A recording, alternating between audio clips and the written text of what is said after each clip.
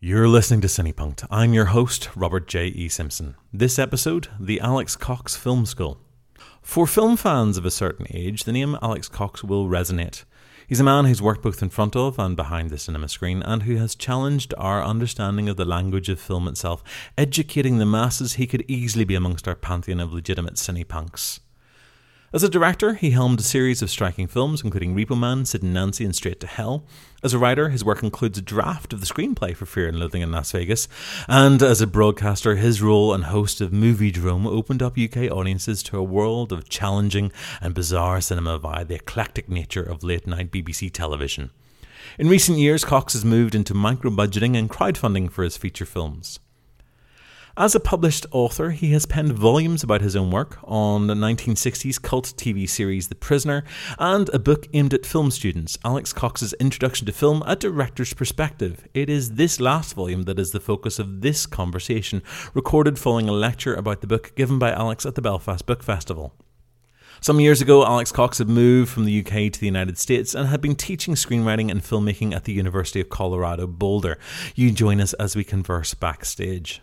How on earth did you end up in academia for that brief period, or however long it was? Up until the economic crash of 2008, I had been able to survive as a filmmaker, and then and there was a certain amount of revenue coming in from the DVDs, because some of the films that I've made, I've actually owned the rights to, and so I was able to both make income from them and do little payouts to the profit participants, especially on Straight to Hell. Uh-huh. Straight to Hell was quite a good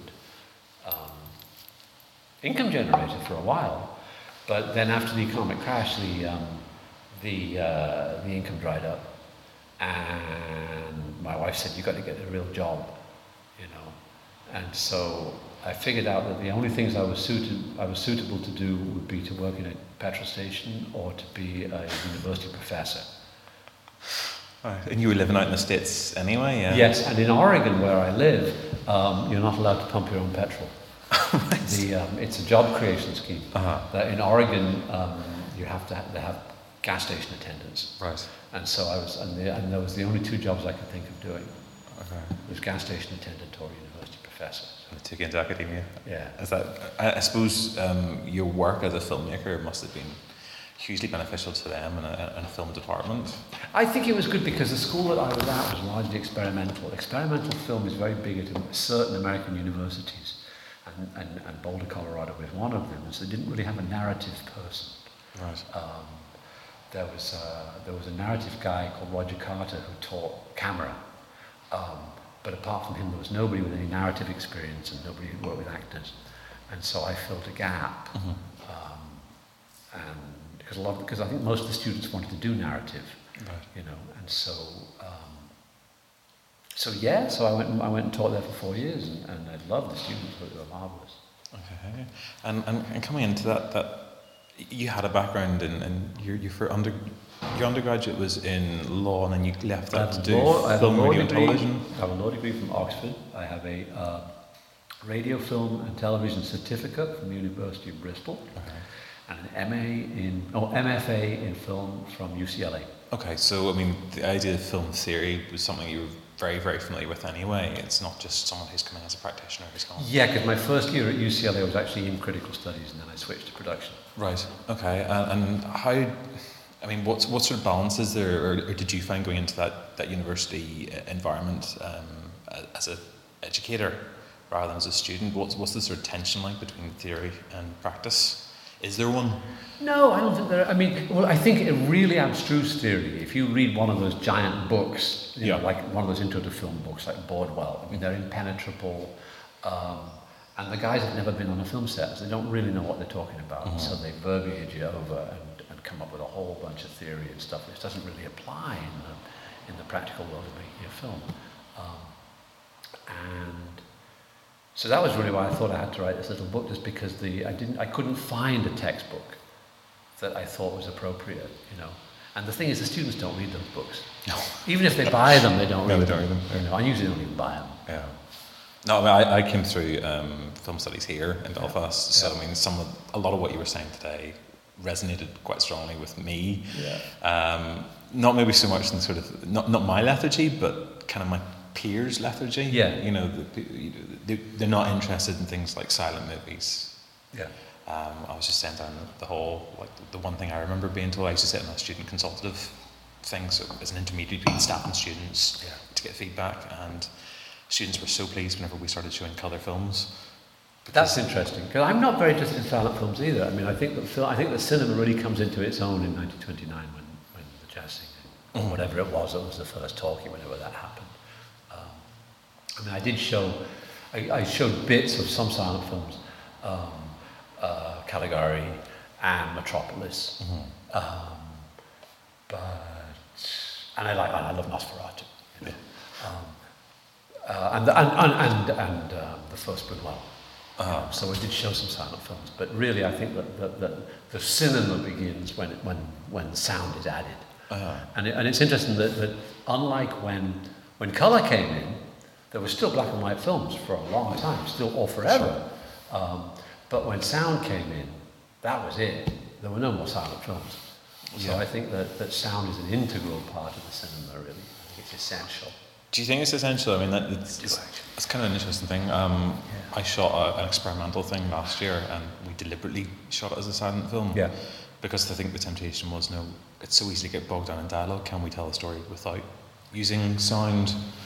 Well, you could do it without dialogue, but what about the sound, though? I mean, you could do a film that has a soundtrack. Well, I mean, we had a soundtrack, but in that sense of 19 teens production, where there's a score, which is being worked on at the moment, but it's still an experimental thing. It should be separate from the image itself in a way. I still don't think it's essential. But that's me as trying to experiment and find my voice. Yeah. And that's just my opinion. Yeah. I mean, other people would say differently. Other people are like very into silent film. I mean, we had one professor there who specialised in early cinema, and silent film. But that's just my opinion, is that the cinema begins when sound comes in. Although, I mean, but Un Chien Andalou is a masterpiece and it has no sound, so... There's always rules. Yeah. The book came out in January, if I'm right, yes? I think so. You left teaching when? The previous May. So you haven't had a chance then to actually see how students respond to the book itself? I don't know if anybody has used it as a textbook yet. I mean, I wish they would. I'd be very interested to know how it went. Because obviously, I mean, like you're drawing on a much more, as you say, as a practitioner, someone who actually makes films, who has an understanding of how a set works. And from what you were saying today, I mean, some of those topics, things like even fair use, which is something I'm constantly talking to people about, is they just kind of think, they can use everything, but they can if they're clever about it. But those are really important lessons to learn as a filmmaker. So I would be interested to see how a student would adapt to that, particularly a student who maybe has spent time with a more traditional film theory-based text. But you haven't had that. I don't know if anybody's assigned it. I mean, I think if anybody's assigned it, because I say I say in the introduction, if you're interested in the, if you want to do this and you're having trouble finding the some of the clips, because some of the films that I reference are fairly hard to find, then contact me. And I'll help you find. I'll help you source the material. Like the Mattei Affair by Francesco Rossi is very hard to find. You can find it on torrent, but you have to know how to find it on torrent, and no one's contacted me yet, so I don't know if it's been assigned. We'll see. Looking through it there downstairs, I noticed there's no still imagery in it at all, which I thought was rather unusual for, even for the likes of Bordwell, there are plenty of images there. I think of the Truffaut Hitchcock book. Like it's packed with images, a way of explaining what's going on. Was that a choice you made, or is that? No, that was a choice the publisher made. I mean, the only images in the entire book are the cover and a picture of frame sizes and a picture of lens dimensions. Other than that, there's no illustration at all, which is kind of interesting in a way. I mean, maybe the publisher was just concerned about fair use. Because the problem about fair use or fair dealing is you have to be able to defend it.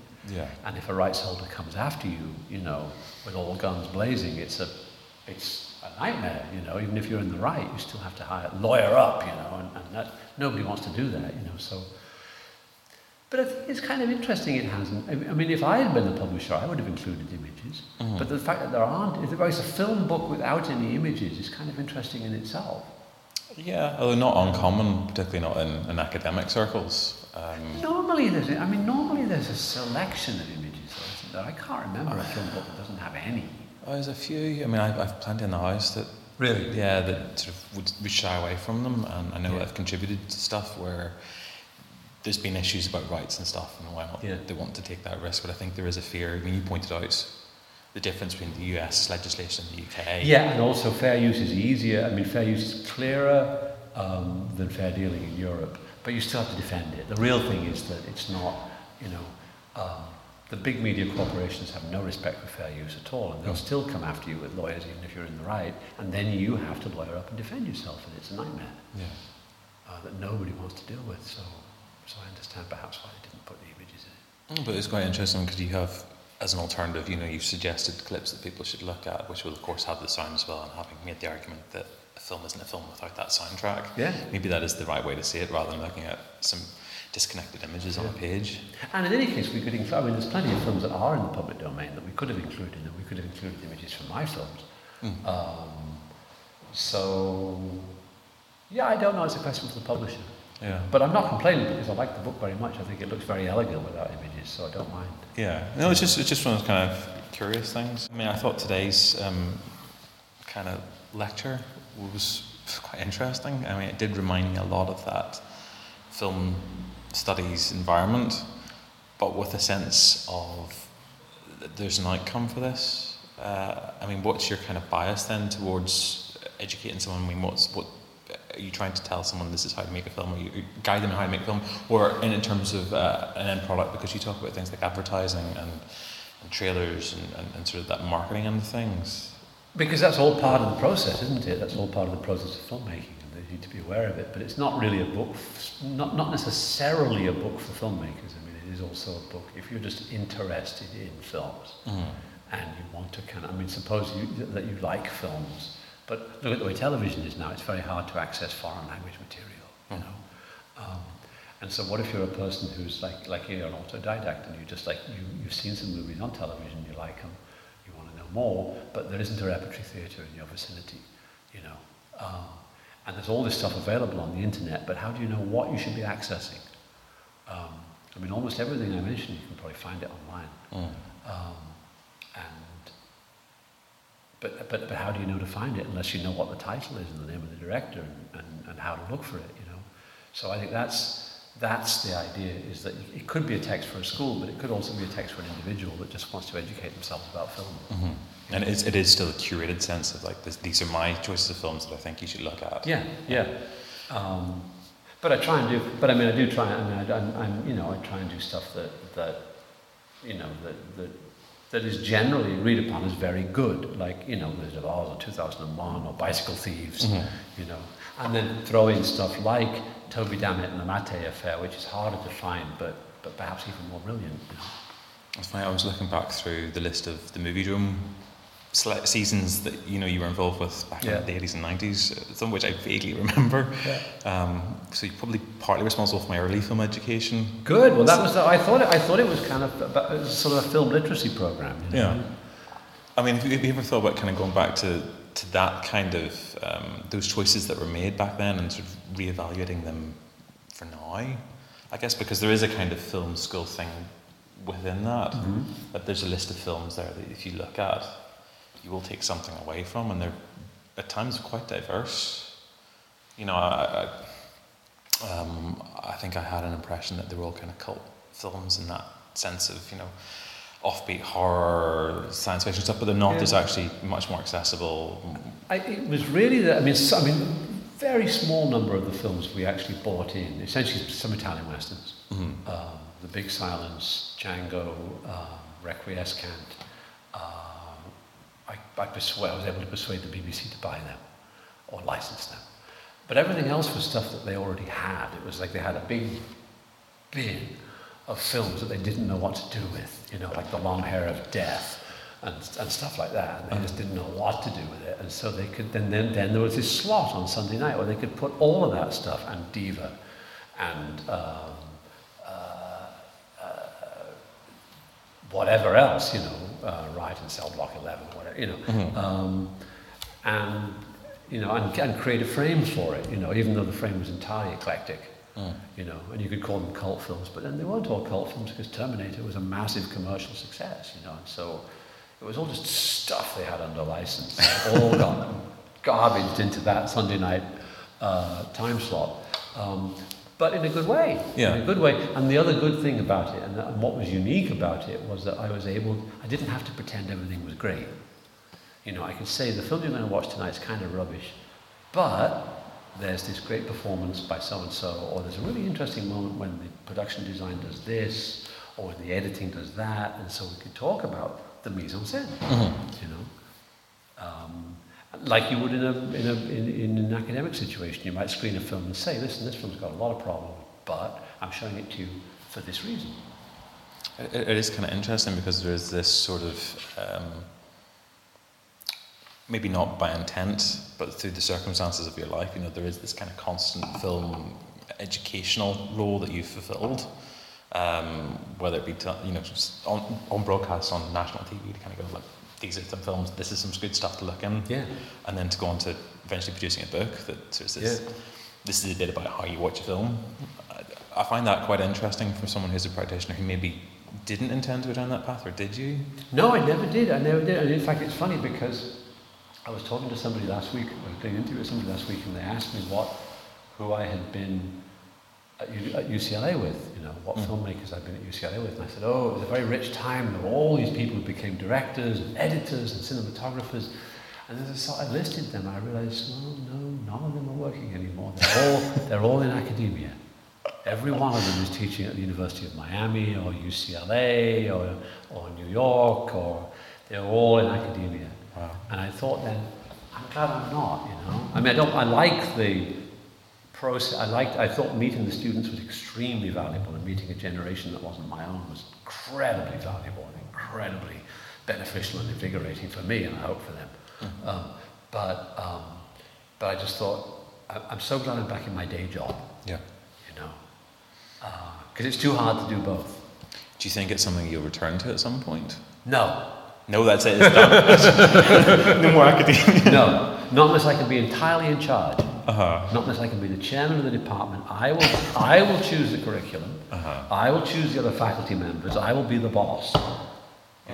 Because I am the fairy on top of the Christmas tree. See, I find that fascinating because, listening to you today, I find that quite refreshing that you had this sense of practicalities. That certainly my experience here is often missing. And, you meet students and students haven't a clue. They're alienated, they're as you say, they're bombarded with all those theories at the start, those big words and subtitles, and they haven't a clue unless they've maybe seen something before and they're a little bit more open. Yeah. So I think that's a shame. I think, you should do more. Well, I think Werner Herzog has set up his own film school in Los Angeles. I don't know who funds it. And also the thing is that the good thing about when I was teaching at CU, it was a state university, so it wasn't like a private school.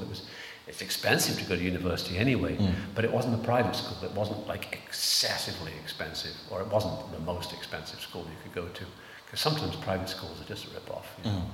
Whereas at least if you're a state university or a research university, you've got there's a certain legitimacy to it.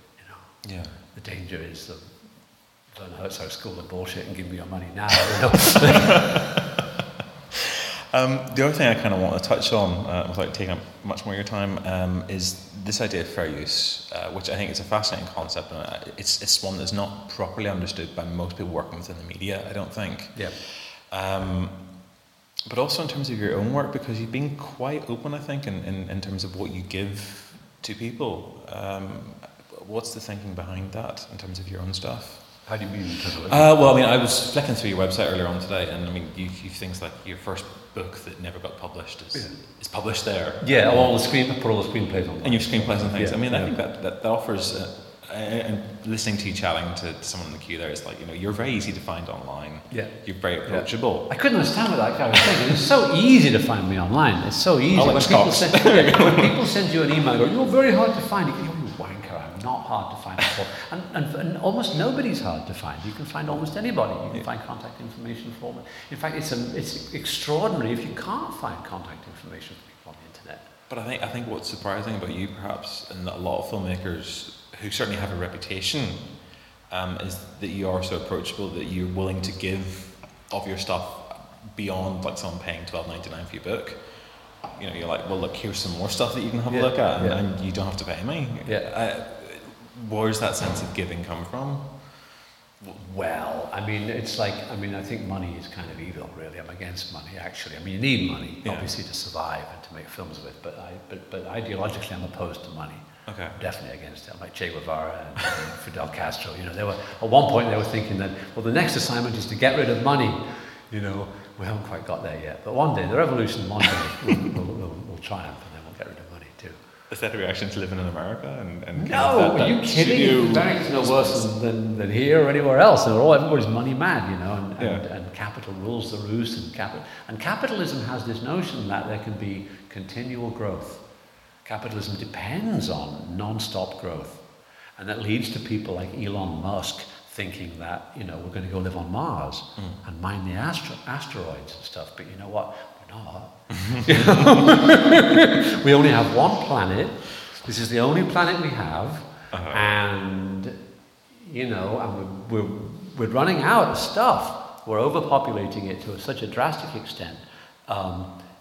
The way our species is behaving is entirely unsustainable, and capitalism encourages the idea of endless growth, and also religion also encourages the idea of endless growth, because we're mining souls. You know, the more souls, the better. You know, but it's not so. You know. It's just a refreshing to see into somebody's working process like that. I mean, fair enough, we're not getting every little nuance of it, but you do give away a lot more than, you know, George Lucas is going to give away, or the tinted Richard Donner. Yeah, but that's the other thing with Lucas. It's all about marketing. Well, he is it's about all about selling stuff. Lucas is a very capitalistic filmmaker, and all about the licensing of the toys and stuff like that, and I find that stuff appalling. You know, the idea that you want to like harass parents into buying garbage for little kids, whining kids wanting stuff. You know, I mean, I hate that. You know, that's why it's good to have animals. You know, because animals haven't got into that mode yet. They don't want an extra bed or a new cage. You know, I mean, they're happy with what they've got. You know? And as long as you love them, then it's all going to work out, you know. But kids get turned into like consumers at such an early age. Exactly. Yeah. You know, and it's so unfair because then you lose the pleasure of it all. You know? To root this back, run into the start again. Then, so when you kind of presented your students at the start with their textbook for the year, which is probably Bordwell. It was probably Bordwell, yeah. It was always the green one. It was the green one, whatever that was. Yeah. I mean, did you find that they were struggling with a lot of what they were reading? Or you know what? I never assigned board.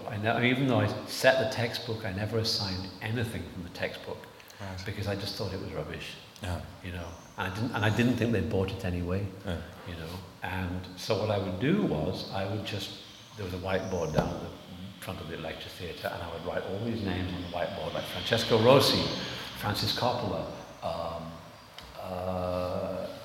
Bresson, you know, Renoir. Learn these names, you know. Everything I write on the whiteboard, I'm writing here for a reason, you know. I'm not going to test you anything that I haven't said in class or written on that board, you know. So all you have to do is pay attention, you know. And so actually, it's kind of an easy class, really, as long as you take lots of notes, you know. Didn't do the work, Yeah, and I put everything online as well, and I also put everything we had done in class. I put online, both on my website and also on the course website. Right. So you couldn't fail, actually, as long as you paid attention, watched the films, came to the lectures, wrote all that stuff down, and learned it. You know. I know it's a drag to have to do all that because going into a film. Like an intro to film class, more than half the students probably think it's going to be a very easy class. Yeah. You know, but unless they've actually seen a bunch of foreign films already, and taken a photography course, they're going to have to learn some hard stuff. Yeah. It's not easy. Especially because it was easier perhaps for us if you and I had been exposed to foreign films and things before we went to school, then it was easier, or played around with cameras and stuff. Then you kind of had an idea of what a wide-angle lens was. Yeah, that's why I went to study film. I mean, that was for me, but I know there were other people who, in my year, who went because it was film, and everyone likes to watch films for a couple of hours. And yes, yeah, and so you think it's going to be a breeze. You'll watch some films and you'll get an A. Yeah. But no, it's hard. It's hard because of all the foreign language aspects and the concepts, because there is still a lot of theory in it, even though it's not a primarily theoretical class, but you still have to understand mise en scène, and you have to understand the auteur theory, you have to understand what montage is, and montage, although it's a French word meaning editing, but in the film sense, in the English language, it means something different. It means it's a specific type of editing that normally conveys the passage of time, and so all of that stuff, and then you have to know who Francesco Rossi was, and you have to know about Fellini and all these dead guys, and guys too. Not that I think that the students accepted that because that's the way it was, but it must be. I don't think that women had a harder time in the class than men, but I think in a way it must be a bit of a drag for women students that it's so man-centric. But maybe all education is man-centric. I think most of it probably is. Yeah, history. But that still creates a problem, I suppose, to try and connect with something. Yeah. And then I suppose the last question is really, have you found that teaching and then having written that book has influenced your own filmmaking in any way? Have you taken something back out of that experience into teaching? Definitely, because teaching introduced me to a whole bunch of people in their 20s, who otherwise I wouldn't know. Otherwise I would only know my own generation. And so the film I made at CU Boulder was made entirely with undergraduates, and the film that I just did was done with recent graduates from Colorado and people who are still enrolled at the University of Arizona. So I'm working with very young people. People in their 20s. No, it's not very young, but it's like toddlers. But I'm working with a completely different generation, who've got a lot of energy, and also whose expectations are different, because a lot of them know they've been sold a bill of goods, and that their parents had it better than they do, and so they're prepared to go for alternatives, and so the idea that you can make a film without money, or at least without salary, as long as it doesn't go on too long, as long as the process is fun and not abusive, it's not so strange to them. Whereas if I was to go to people of my generation and say, "Hey guys, come to Arizona for a couple of weeks and work for nothing," You